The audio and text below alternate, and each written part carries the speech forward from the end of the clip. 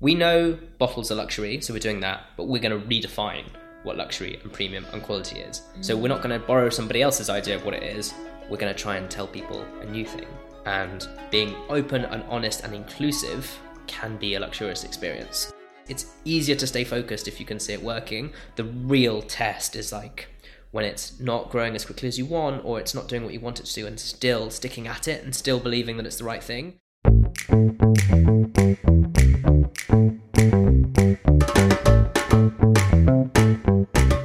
Hey guys, and welcome back to another exciting episode of Catch-Ups in My Kitchen with me, Georgia Simmons, host of the podcast.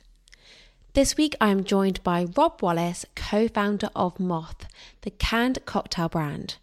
I was so excited to speak to Rob as MOTH has been a brand that I've been seeing more and more recently.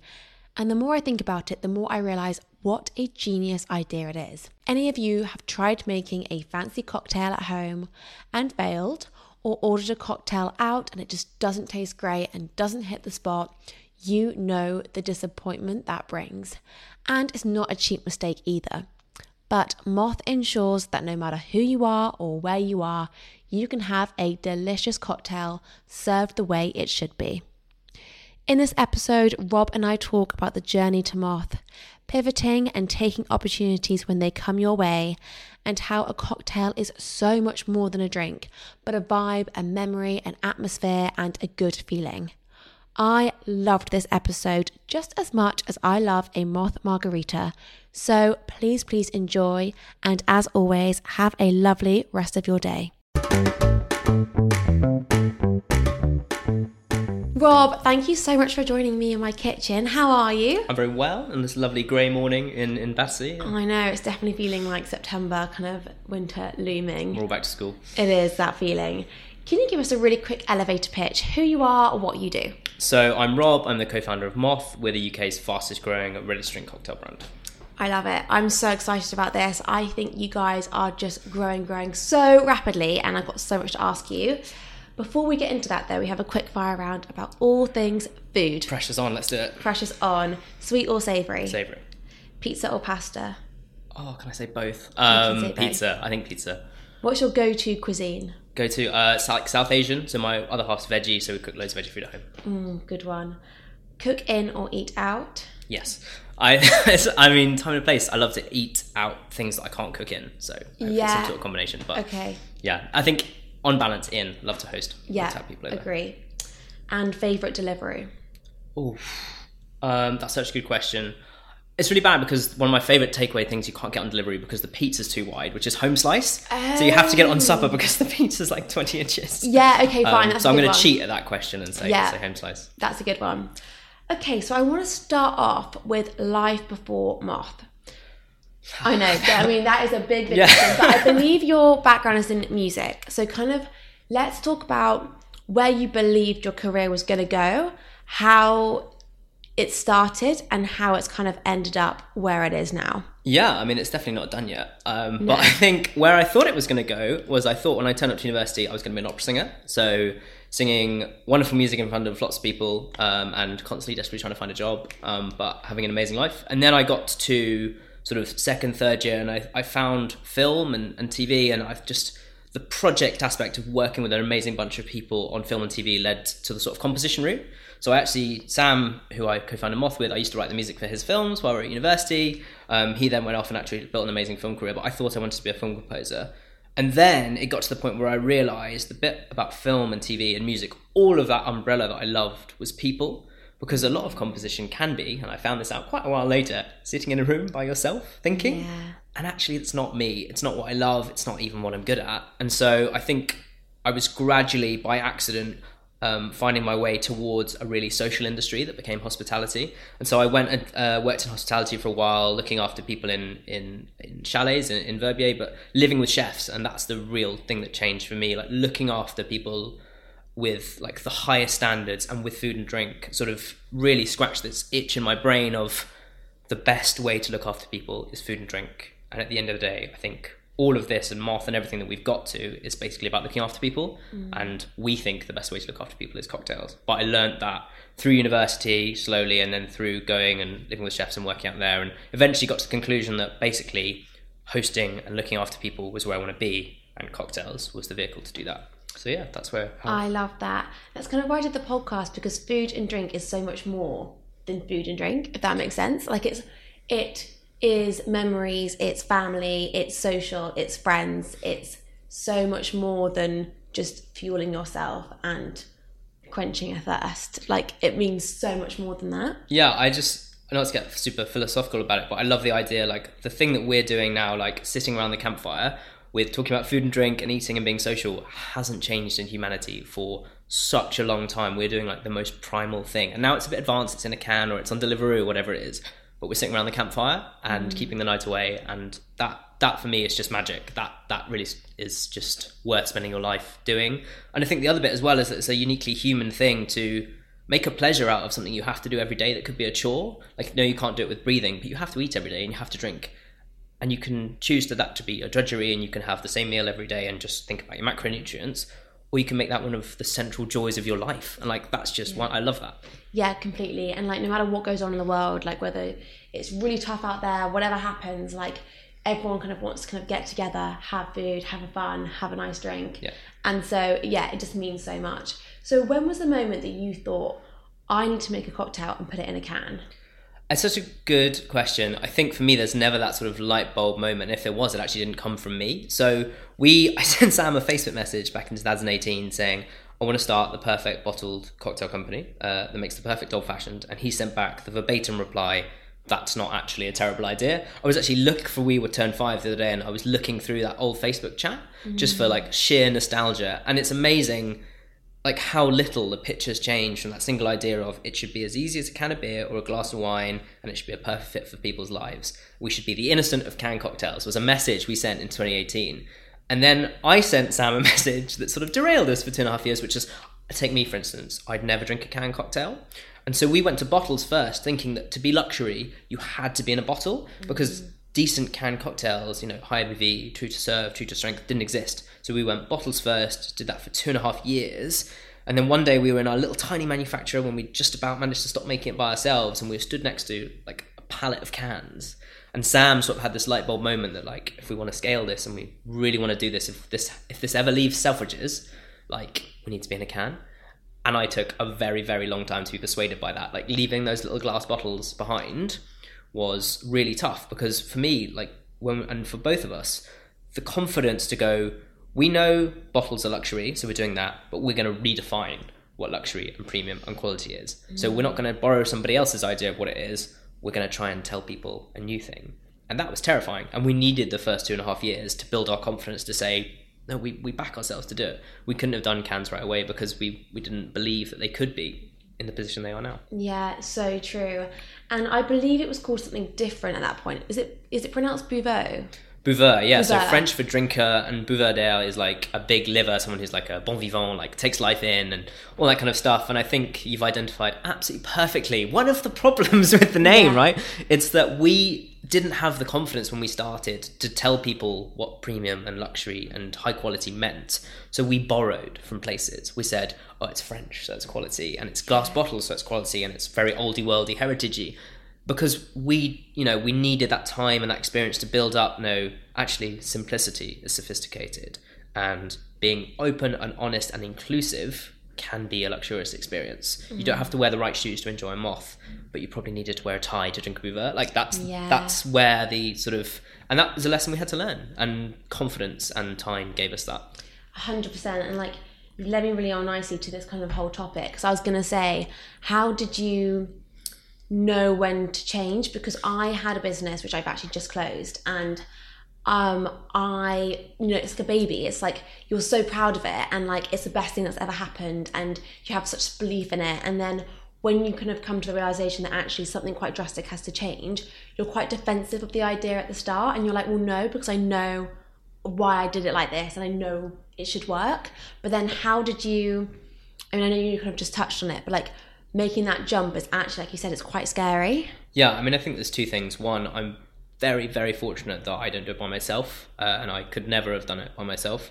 I think with Sam, he is much braver and more challenging than me, and so there's that part of it. I think the other part of it is that we had like the ultimate excuse and wake-up call of COVID, of like, if we don't change now, when? Like, this is the time. Like, I wouldn't love to say, like, the data told us to do it, we were really sure. Like, we weren't sure, but we said this can stay in the Selfridges of this world forever, or we can take a punt and scale it. Like, we hadn't paid ourselves for 2.5 years. We were running on fumes. Like, it's a sort of kind of now or never, and then a pandemic, which is a really now or never. Yeah. So I think it's those sort of concatenation of circumstances that bring it all together that meant, like, your life has already been uprooted by the biggest disaster that we're all going to live through, hopefully. So why not, you know? But I didn't want to claim that I was like, right, visionary, here we go. Like, actually, it was really Sam who led that sort of transformation of, no, we need to make a change. So I think probably almost all of the credit, as with most of MOTH, goes to him. Yeah, but it's actually like comparing the two brands, Bavur and MOTH, it's actually crazy because like my previous business was Greedy Vegan, and it was a plant-based delivery service, and I was delivering boxes of plant-based products to people's door. And the main reasons why Greedy Vegan didn't work is I was speaking to a very small niche, similar to maybe what you guys are doing. Yeah. And it wasn't very inclusive. And maybe you felt like you had to be a certain person to buy that, when actually that was not what I was trying to do. I was trying to speak to the masses, make Greedy Vegan more accessible to everyone, make vegan different. And I was delivering like plant-based smoked salmon and brie and camembert, like quite fun things, not like the chicken nuggets and not the difficult to love as well, right? Not difficult to love. But the way I packaged it up was wrong, and I could have just completely rebranded, but actually the podcast was doing better than the business, so I was stuck to what I'm doing. But I think there's a lot of similarities there, and I think MOTH is so universal. It's like, you can be, my dad can drink MOTH, I can drink MOTH, my brother can, everyone can enjoy MOTH no matter what they're doing or who they are, and I think that's really great and really important. Yeah, and I think it took us a long time to get there. Like, it's a difficult decision to say, like to leave your niche. Like, I listened to the founder of Big Fish, Perry, did an amazing thing about like what happens when you leave that initial circle of believers, of like the people who used to turn up in Fulham to our little events that we do, and like the Hoarder, who are our first stockists opposite West Brompton. Shout out the Hoarder, go and get an amazing coffee. But like, those, 20, 50, 100 people that maybe would go into Selfridges at Christmas, like, leaving them, we were so worried about rebranding, because you're like, have we made all this momentum? Are we going to lose it all? And I think if we're really honest with ourselves, like, because you're in it every day, you can't see the wood for the trees, no one blinked. Like, nobody blinked when we changed. And I think also the small interruption of COVID perhaps distracted people a little bit. But I think we were so worried about, we built all this stuff, and actually it was a drop in the ocean compared to what MOTH could be and where it could go. Because even though we didn't know at the time, like, there was a ceiling on what we were doing. Like, there's only so many lovely London department stores, whatever. Even internationally, there's only so many. And actually it was very gifty and not fit for people's lives. And so, yeah, I think without knowing, we sort of saw that horizon coming. And I say we, Sam saw it much better than me. And the name MOTH, I feel like actually it kind of stands for something, but also I believe from like some research I've done, you kind of like resemble the creature. So can you talk a bit about the name and why you chose it? Yeah, there's all kinds of myths and fiction that we spread about the name, and there's some true bits and some fun bits. And I think starting with it, I can spell it all by myself, which is really important, and it's very memorable. But we took Bavur and we said, look, this is the issues with it. You can't say it, it's not memorable, it's not inclusive. And then we said, right, there's a huge sheet of names we worked with Pentagram on, and bottom right hand corner was MOTH. We all hated it, but we all remembered it. And then we started to say, okay, well, what does that world look like? And a bit of the French thing from Bavur, so MOTH is Papillon de Nuit, which is butterfly of the night, which is all over the Negroni, is a little sort of nod to that, of like, we're all beautiful when we come out at night, we're beautiful when we share a cocktail, it's a magical thing, it's underappreciated, it's enigmatic.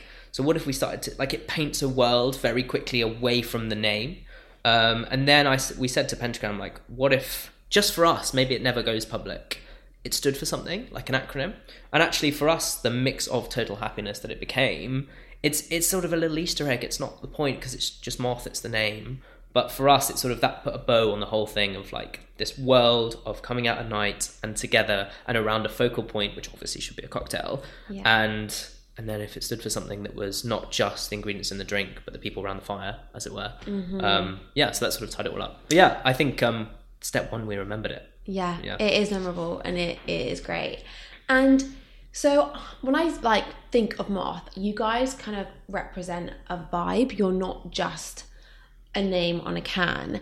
And like a cocktail isn't just a drink, it's an atmosphere, it's an event, it's an occasion, it's conversation. It's just so much more than just the drink. So how have you guys created this vibe? Obviously it takes time, but looking at your Instagram, like reading your website, like there really is a very clear tone of voice, personality, and you're creating that atmosphere. How have you kind of done that? Yeah, I mean, I think a lot of it is just Sam and my relationship. Like, we try and take all the best bits of that and sort of that distills into what becomes a lot of the internal culture. But I think the vibe is really interesting, and it basically comes from two things. Sam is very visual and detail orientated and loves pictures, and if you ask him to think of an idea, it's a mood board first, right? Whereas for me, if you ask me to, I come out in a rash if you ask me to do a mood board. And I'm very words, and so we looked at words and pictures together as like every word on this tiny can matters as much as every ingredient in the drink. And so choosing those very, very specifically to not be exclusive. So like we're not talking about like the whiskey nerdery, or like, though we can talk about it if you want, like it's how every drink is how you would describe a cocktail to your friend, not how a bartender at the Ritz would describe it. If I had to describe a cocktail to someone who'd never drunk it before, what 3 words would I choose? They come out as personalities as well. So the margarita's fresh, sharp, confident, and people love, like, I'm sure that's on a Tinder profile somewhere. But for us, I think it's that inclusivity. And then the other piece as well is, because we're not a spirits brand that does like one vertical, like if you're tequila, you just do tequila, maybe you'll talk about margaritas and palomas. We don't want to be known for just vodka or just gin or just tequila or just rum. We want to come to Moth for a cocktail. And a cocktail, as you say, is not one spirit, it's not one type of drink, it's not one time of day. Bloody Mary to espresso martini, it's a big stretch. And so being known for that and being inclusive and having, I think that sort of come to us for a cocktail. Cocktail is so many occasions. And so inviting people into the world of that rather than just being super specific on like, we only do gin, we only do tequila, we only do whiskey. It's all part of that inclusive piece, I think. Making it easy to enjoy. And then talking to people who, don't need to know about tequila to have a great margarita. Yeah, no, I think it's so true. And you definitely are so inclusive. Like when you go on your Instagram, you're like, oh my God, I feel like I'm part of the team already. Like you're automatically dragged in. And I think it's so great. And your co-founder, Sam, so you mentioned like it enhances your relationship. Like this is how it's so fun and stuff. What is your relationship like with Sam? How, obviously you met at uni. So maybe you met before. So how did you guys meet? So he went to school next to me, so I've known him for like 15, 16 years. So like close friends at school, lived together, went to uni together by pure accident, then lived together at uni, became very close there, like very competitive in the kitchen. Like he's a fantastic cook and I desperately try and keep up. And so I think our relationship, I then moved abroad and he started building a film career. I think our relationship is based on like a huge amount of trust and transparency, because I trust that the things that he's good at, I just trust him to make those calls, and it's just implicit because not only because I can't do the things that he's great at, but because I trust him to, I don't know anyone that's better at the things that he's good at.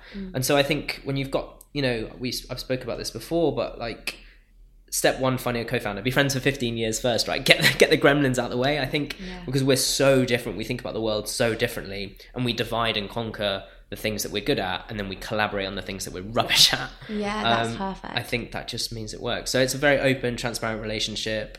He's my best man at my wedding a few months ago. Like we do actually get on outside of work, but it's sitting around the fire together, right? It stems from just love of spending time eating and drinking with other people together, whatever it is. It starts from a dinner table. And that's a nice place to start. Yeah, no, definitely. I think the co-founder thing is really interesting. Like for me, I went and did Greedy Vegan on my own, and everyone was like, you should find a co-founder. And I was like, yeah, but I don't think it's that easy. I think a co-founder should be an obvious like decision. Like it should just, I don't think you can go and find a co-founder. I think it has to be organic and they have to come to you, or you have to have the idea together. I know a lot of businesses where they have like, you can actually advertise for a co-founder and find one, and then you can start. Feels weird, doesn't it? I just don't think it's organic enough. Like with you guys, clearly it was just like an obvious, well, there's no other person I do this with, it just makes sense. And I can't do it by myself. Well, and same for him. I think, it's fascinating. I think it's But sole founder better than a bad co-founder any day of the week, right? Because you might be best friends and ruin it, which is horrible. So I think, I have so much respect for sole founders. I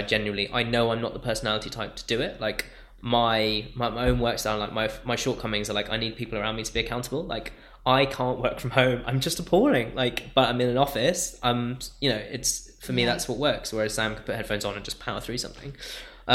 But yeah, I think it's really difficult, and I think a lot of founders circumvent that by being a sole founder and then finding like an MD role. So like Lucky Saint, fantastic example. Luke, incredible founder, visionary, fantastic at selling the story both externally and internally, and then finds an amazing sort of MD who sort of became a co-founder of Emma, and that relationship's a bit different to like 50-50 co-founders, but they are an amazing team. They nail it. Yeah, I think there's no like perfect situation. I think it's just everything happens for a reason if we're going to get deep on it, and I feel like there's a natural fit, there's a natural progression, and also very personality dependent. Yeah, and you'll go through tough times even if it's perfect, right? And accepting that you just have to, if it's strong, you can get through that. Definitely. So kind of going back to the beginning of you and Sam's journey creating this, obviously a lot of people maybe listening have great ideas of businesses they may want to start, but then it's actually starting. So when it came to this and came to Moth and Viva, and like, how did you start? Were you both cocktail connoisseurs, whipping up the cocktails in the kitchen, putting them into the bottles? How did it begin? Yeah, and it's a really interesting question. It seems like a really long time ago, even though it's probably about 5 minutes ago. I think a really interesting one is like, I had a great piece of advice where starting actually, like, lots of people have ideas, but starting it's really hard, and people are often afraid. You see people like on LinkedIn and stuff being like, you're in like secret startup mode where you're not telling people your idea. Go and tell everyone your idea. No one is going to be bothered to do it. Get feedback early, I would say. And then for Sam and I, like, we both had full-time jobs, and it was just, could we do it? So like, there were a few things sort of nudged towards it. I went to Dishoom and they had a pre-batched old-fashioned. I went to Bar Termini and they had a pre-batched Negroni. And you started just coming across this like, oh, pre-batch can be good. Like, it's like deliberate and good. And so why, if they can do it, why can't we do it? And so those sort of things started to tip. And then I got a bottle of whiskey for Christmas, and I was like, well, I'm just going to make a giant old-fashioned. And that was before anything that Sam and I were doing, and I kept choosing it over beer, over wine, over anything else, of like, I can have an old-fashioned without the faff.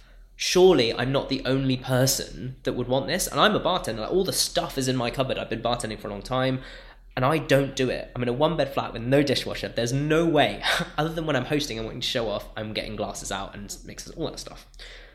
So I have every reason to do it, and I don't. Imagine all the people who love an old-fashioned don't have every reason. There's no way they're going to have one. But if I can do this is in my fridge, I can choose it. And sort of that gave us the confidence to be like, it can't just be us. And then really simply, we were eating and drinking together. We went looking for it. We're like, let's just buy this product and consume it in our lives. Let's be customers. And we just couldn't find it. Just didn't there. And that was the really sort of kind of light bulby moment of like, you really question it. Because you're like, well, why is no one doing this? It's so obvious. And looking back through that Facebook chat, as I talked about, like, the idea has not strayed in 5 years. And it's like, it's gone through a wiggly path, but like, we're really true to that original vision of just like, a cocktail as easy as can a bit. Like, why? And so it really started of like, it wasn't like we saw the market and we knew the trend. It was just, why doesn't this thing exist? We would use it. And there must be other people like us. And it's sort of that little seed planted, and then we sort of went from there. Yeah, no, I love it. And were you making it from home, putting it in bottles, selling it to friends and family to start with?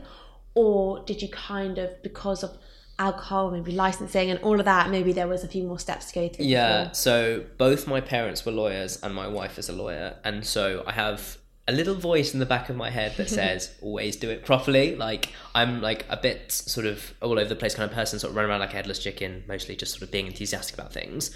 But when it comes to like, it's food and drink, it matters that it's safe for people, it matters that it's done properly. And for alcohol, there's a lot of legal stuff around it. So it started, we found a friend who ran a gin distillery who happened to have all the right licenses to do it, and we did it there. But that meant literally making it above a pub. But for me, we've always been like, it's super important, if this ever works, that from the start you're well behaved.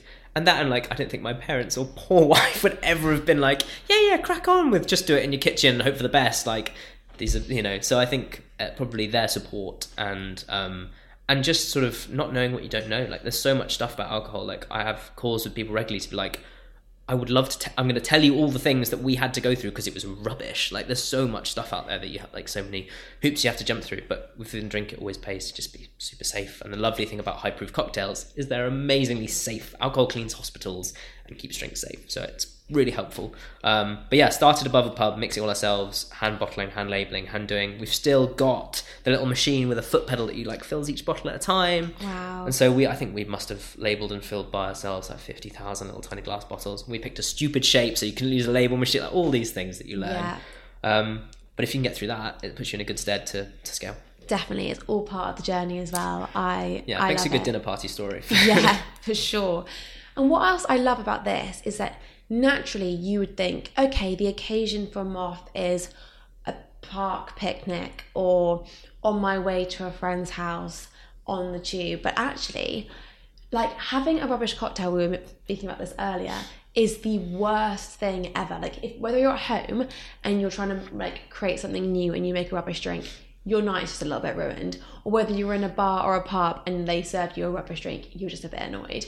So MOTH kind of comes into so many different people's lives in different ways because you are stocked in bars, restaurants, and also people's fridges. So how varied are your kind of distribution points? And like, was that the obvious thing for you guys, or were you naturally like, we're a D2C brand, or was it like, actually this can go into so many different other areas? Yeah, I mean, we'd always hoped we could be in lots of places because there's so many places that you can have a cocktail. And we always said like, we're not here to replace bartenders. I am one, we love them. Like we're here to give you one where it's just not possible to get a good one. So that might be 38,000 feet in the sky, or it might be in the local pub after 9 p.m. because it's so busy. So that sort of brief is super broad. I think we started in year one with one customer, which was Waitrose, as in year one of MOTH. And so for us, because it was just Sam and I, we didn't do D2C, we didn't do entree, we didn't do anything, because like there were two of us, and the opportunity just to do one thing right and to learn as much as we could from that was really, really important to us. Like that was not necessarily our idea. We got great advice of just like, if you try and do more than this, there's two of you, you are gonna fall over. And so we started in grocery because that was the on-trade in bars and restaurants during COVID. And then naturally we started to go towards D2C, and we hired someone for that who was amazing because we don't have a distillery, a bar, a restaurant, whatever it is. So our home has to be somewhere, and that's the purpose of D2C. But the real strength and sort of the big sort of business bit for MOTH is we want to be the first canned cocktail brand that can be across the 3 channels. So like you can find us in a grocery and take us home. You'll order us online because you love us and you're hosting a party and you'll buy a big pack. Or you're in a bar and it's 2 a.m. and it's super busy and you just want a proper cocktail. But you know the poor bartender who's been 10 deep for an hour would cry if you asked for a Negroni. We can be there too. So I think for us, we wanted to build a brand and a liquid and a trust with the consumer that could be across all those channels. And we're naturally now growing that out from a start in grocery because that was what was open. So yeah, we're across the 3 now. I think we're trying to put engines on the plane of MOTH. That means if one wobbles, we still keep flying. But really, I think RTD is a category that historically has a lot of disappointment associated with it, of just it's not what you would get in a bar or it's not what you'd make. And so our aim is never to disappoint either in the bar, on the D2C, or in the grocery. And if we can build a brand that people know it's the perfect every time, you are then allowed to go and be in so many places. So that's the plan.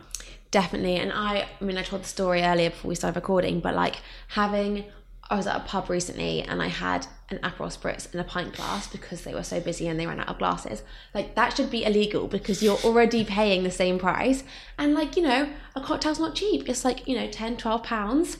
And like, if you want a Negroni, you want a Negroni, like you want it right.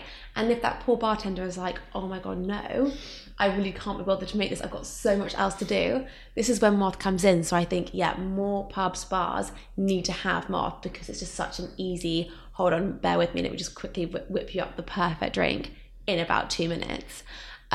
So yeah, for sure. And also I want to talk about doing one thing really, really well. Yep. That is just genius because actually, even in life, people think they need to be like the jack of all trades and doing everything and like be superhuman. But actually, doing one thing really, really well actually makes you really, really good at that one thing. And it's actually so underrated.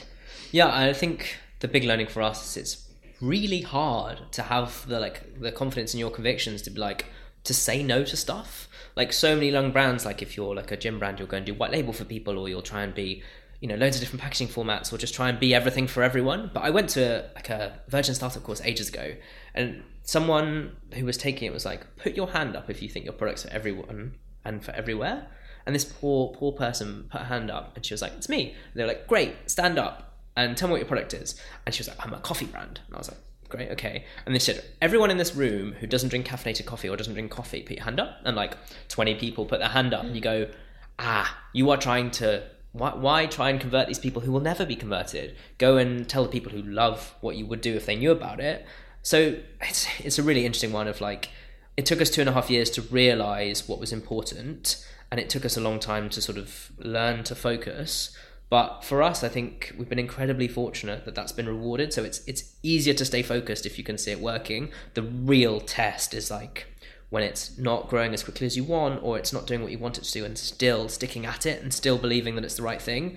And yeah, as people who are doing our first business, we're, that test will probably come at some point, but having all this learning and having good people around us to be like, no, this is the thing. We're not gonna, if you're pregnant, we're not here for you. As soon as you're ready, like I had an amazing story of someone taking an espresso martini in her like hospital bag as the first thing she was going to drink. I was like, that's so cool. That is so cool. If you don't drink and you don't love canned cocktails, or for whatever reason, there is no point me running after you. I'd go and recommend a million non-alc brands, lots of friends who do it. Like, we're not here for everybody. We're here to look after the people that could use us and could be a fit.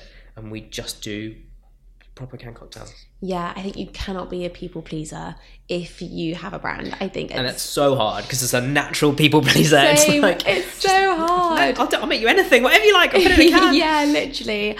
I'm exactly the same, but it's so true. I think you've got to find your customers and like make your product for them, and then everyone else will follow if you're doing something they kind of like, they'll be there too. Yeah. But having that core group, is so key. So I now want to talk about being in the right place at the right time, because I feel like there's, maybe people could say there's luck to that, like right place, right time, or if it's actually like hard work actually pays off and that's actually just what happened at the right time. Because I feel like there's a few things that happened for you guys, COVID maybe being one of them, that may have played into it.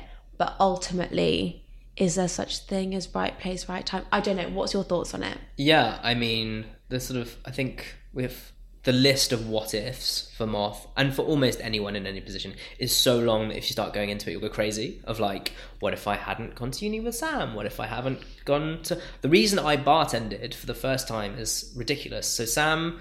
his aunt gave her old car in our third year of university so we could drive to the supermarket for the first time. We drove to Waitrose because we didn't spend our money on like going out clubbing or cigarettes, all this kind of stuff. We were just like, we're just going to eat really well for third year. And so I built up a massive Waitrose overdraft. And so I had to get a job to pay that off. And that job was bartending. That was my first bartending job because of a Waitrose overdraft, because of Sam's aunt giving me a car, because I missed my grades to go to the same uni as... All, like, if you keep going, you'll go crazy. So there's that. But then there's also, for MOTH, we popped up during the pandemic and people thought we were like a lockdown brand that come out of nowhere, and how the hell did they get Waitrose? And there's a lot of, for us, it was kind of weird and we didn't know how to feel about it, of like, actually, we've been at this for 2.5 years. We were the first single serve brand in Selfridges, in Harrods, and all these places... And we'd been working away for 2.5 years, and it looks like, in hindsight, for this exact reason, and we knew it was coming, and you can rationalize it wonderfully. The wiggly path all makes sense in hindsight, and it wasn't that. We were at the right place at the right time. It happened to be that we were doing something that we loved and that we cared about. And actually, for us, COVID did speed things up and did make a massive difference. But on day one of COVID, we lost every account. We thought this was game over. Selfridges, Harrods, the Ritz, everything closed. We thought that was it, done. And so right place, right time is a massive amount of what we do, and a massive amount of what gets anyone anywhere. I think anyone who says it's all them, they're like, I knew what I was doing. No one knows what they're doing. No. But if you're handed an opportunity, actually being able to take that on and to make the most of it, because I think everyone in life, and others less so, it's a big spectrum, but at some point you can be handed opportunities, and making the most of those, and then putting the work in and sprinting, then you can make the most of it. But we've been there for 2.5 years in the dark, almost lost at sea of like, we're doing this thing we really believe in, and some people in Selfridges think it's a good idea, but really the world doesn't know what we're doing. And then the world did suddenly for all kinds of weird reasons. So yeah. Yeah, no, exactly. And I completely agree. I think people who didn't know you before would have been like, oh wow, look, they're so lucky. Their brand has just taken off. It's just perfect. Like, wow, lucky them. And like, I can, some people might think that, and fine, think that, but actually there's so much that goes on before.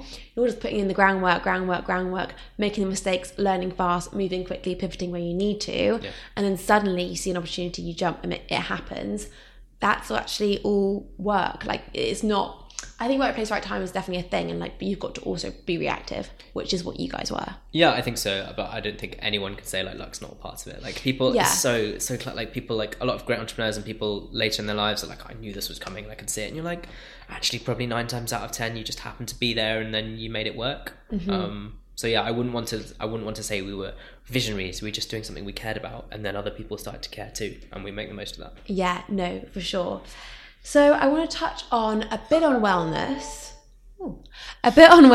Yeah. So as, running a business, rapidly growing, how do you kind of take time for you? How do you keep balanced? How do you make it work for you? Is there anything that you kind of incorporated in your life, or that's really important to you in order to kind of remain sane in the kind of busyness and hecticness of MOTH? Yeah, I mean, step one, an unbelievably supportive partner. I'd say it's not to be overlooked or taken for granted, both, partner, home, and then family, of like, these are people who allow you to do this. It's a massively selfish and privileged thing to be able to do this. And so that doesn't come without having effects on other people. So that's a massive part of it. I think without them, I wouldn't be here, because they give you that license to take the risk, especially for like my wife and parents are like, they're not risk people. They don't take risks. So that sort of sensibleness allows me to take it. 2, get a therapist, 100%. It's a really good idea. 3, I think building a really supportive work culture. So as I said, like, I've had like a bit of a tough time this year with like the speed of growth and my partner having like health issues and things, and actually work was a sanctuary. Like, the culture at MOTH is so strong that going to work was a massive positive and protective factor in my life. And I think we all talk about culture and how important it is, but actually when the shit hits the fan and it's not just a theory on a piece of paper, culture changes people's lives and can be a massive positive impact. And work can be the thing that gets you through, and realizing that having MOTH and having this sort of culture can be the thing that actually is a massive motivator rather than a massive Sunday dread for Monday. That realization for me over the past year has really spurred me on to be like, actually work as a positive force and MOTH as a positive force in people's lives is so important. And if you could do that, you can scale and attract amazing people, because yes, liquid, yes, brand, yes, all this stuff, but stuff happens because of teams and people. And if you can make MOTH a positive impact in their lives, because I've seen it be one in mine, that's just crazy. That's so exciting. So yeah, I think that, some exercise, some days off, going out for dinner regularly, all that kind of good stuff. Yeah. Getting a puppy, Yeah. Oh yeah, get a puppy, 100%. No, that's so true. And firstly, I want to touch on the therapist thing. Completely agree. Feel like everyone needs one. I feel like it's an essential part, and I think the word, sometimes people are like, oh, I don't need that, like that's so weak, but actually it makes you a really strong person to have a therapist, and I think it's a really, really good thing to have. And secondly, I want to touch on culture, because I think I heard something where, I might be wrong, so you might have to correct me on this, but I think everyone in the company tells you is their rocks or their stones, or like the big hurdles or big things they've got in their week, and everyone then knows about them. Talk about that, because when I heard this, I was like, wow, this is really, really cool, because this is very new. Yeah, I think on the therapy piece first, I went to an amazing talk by this guy called Charlie who runs Hello Self, and he said, if you call it psychological coaching, 80% of people want it. If you call it therapy, 80% of people don't want it. It's just like this amazing stat. Change the word and it's different. So there's that, which is really interesting. And I think for anyone who's thinking about it, like, just imagine being 10% better. You don't have to go in crisis, you don't have to be having a bad time. Just imagine being 10% better. How good would that be? Yeah. So that's really interesting, just reframing how you think about it. And then 2, culture piece. Yeah, so transparency, like, everyone should know what's going on. It's really important. And so we do have these things called rocks, and you can log on to our like little intranet and see it, and you know what anyone's doing at any one time. And I think that transparency of like, we all know what we're doing towards the big goals means everyone feels like what they're doing is worth doing, and it contributes to the big thing, because it's the classic and massively cliched story of like NASA. So some reporters went in and interviewed a guy sweeping the floor, and they said, what do you do? Oh, I'm putting a man on the moon. well, no, you're sweeping the floor from the dust on like, in the thing that you're a cleaner. I'm putting a man on the moon. And for us of like, yes, you might be processing orders, or you might be, doing things that might seem a little mundane, but you're not. You're changing how people drink and changing consumption habits and making cocktails accessible to people and in places where you can never have them. Like, that's really exciting. So having that sort of very clear like mission and everyone's contributing towards that makes what you're doing worth doing, even when it's really tough, because plenty of times over the last few years it's really tough. Yeah, no, completely. I love that. So I want to finish off with 2 questions, and they're a bit of foodie, drinky questions. The first one is, being kind of a cocktail connoisseur or knowing London's drink scene, could you give some of the listeners some of your like top bar recommendations? Yeah, other than the MOTH office, which has a bar for the team, which is just the best. There's a few fantastic places. So for a view, go to the Treehouse for a margarita. It looks over the Langham, the BBC Radio recording studios, and near Oxford Street. It's just a ridiculously amazing view. Great margarita, great Mexican food. Or go to Citizen M near Tower Hill. It is quiet, upstairs, panoramic bar across like House of Parliament, Tower of London. Huge. There's never anyone there. It's unbelievable. I used to go and work from there sometimes, and you can go and have a fantastic little Negroni and sit, and all of the London Skyliners there, and You'll never get jostled from behind because it's really busy. Like, that's super fun. If you're going for just like fantastic nerdy cocktails, I think like Termini and some of the hotel bars, like there's nothing quite like just sitting in a quiet corner with a fantastic martini. And then went to one called Side Hustle recently, which does an unbelievable, it's like kind of like a black Manhattan with sherry and rum. It's just ridiculous. Wow. And some really good nachos, weirdly. Amazing. So yeah, that's a few options, but a quiet drink in a corner to reflect. Sitting on Bankside, it's like no one knows. That sounds a really good recommendation. And my last question is my favourite question, and that would be, what is your last meal? So starter, main course and dessert, what would it be? Oh my God, it's so tough. I think I'm definitely I'd starter, main course. I'm always on the savoury side. Mm-hmm. I think I love different cuisines from different parts of the world. So I think I try and recreate an evening I did in Tooting once, where I went to Tooting Market with my other half, and we did a different country for each course. Oh, that's which so was fun. So much fun. So I think we started with tempura from like Japanese tempura, which was lovely. We then had like a Vietnamese banh mi, and then instead of dessert we did cocktails. So we had like hurricanes and zombies at this amazing little sort of New Orleans style cocktail bar. So yeah, variety is the spice of life. So I think mixing it up as much as possible. Oh my God, great one. I absolutely love that. Rob, thank you so much for coming on. This has been so insightful. I think MOTH is fantastic. I'm personally a big fan, and I just think that you're answering so many people's, like you're the result to so many people's problems when it comes to getting a good drink. Like, everyone can now have access to an unbelievable cocktail, and like, how great is that? Thank you so much. Thank you so much for coming on. Thank you guys so much for listening, and I hope you enjoyed this episode as much as I did. If you did enjoy the episode, please share it amongst friends and family and help spread the Catch-Ups in My Kitchen word to more people. Every single person listening right now plays such an important role in the growth of this podcast. So thank you for your support. Thank you for listening, and see you again next week.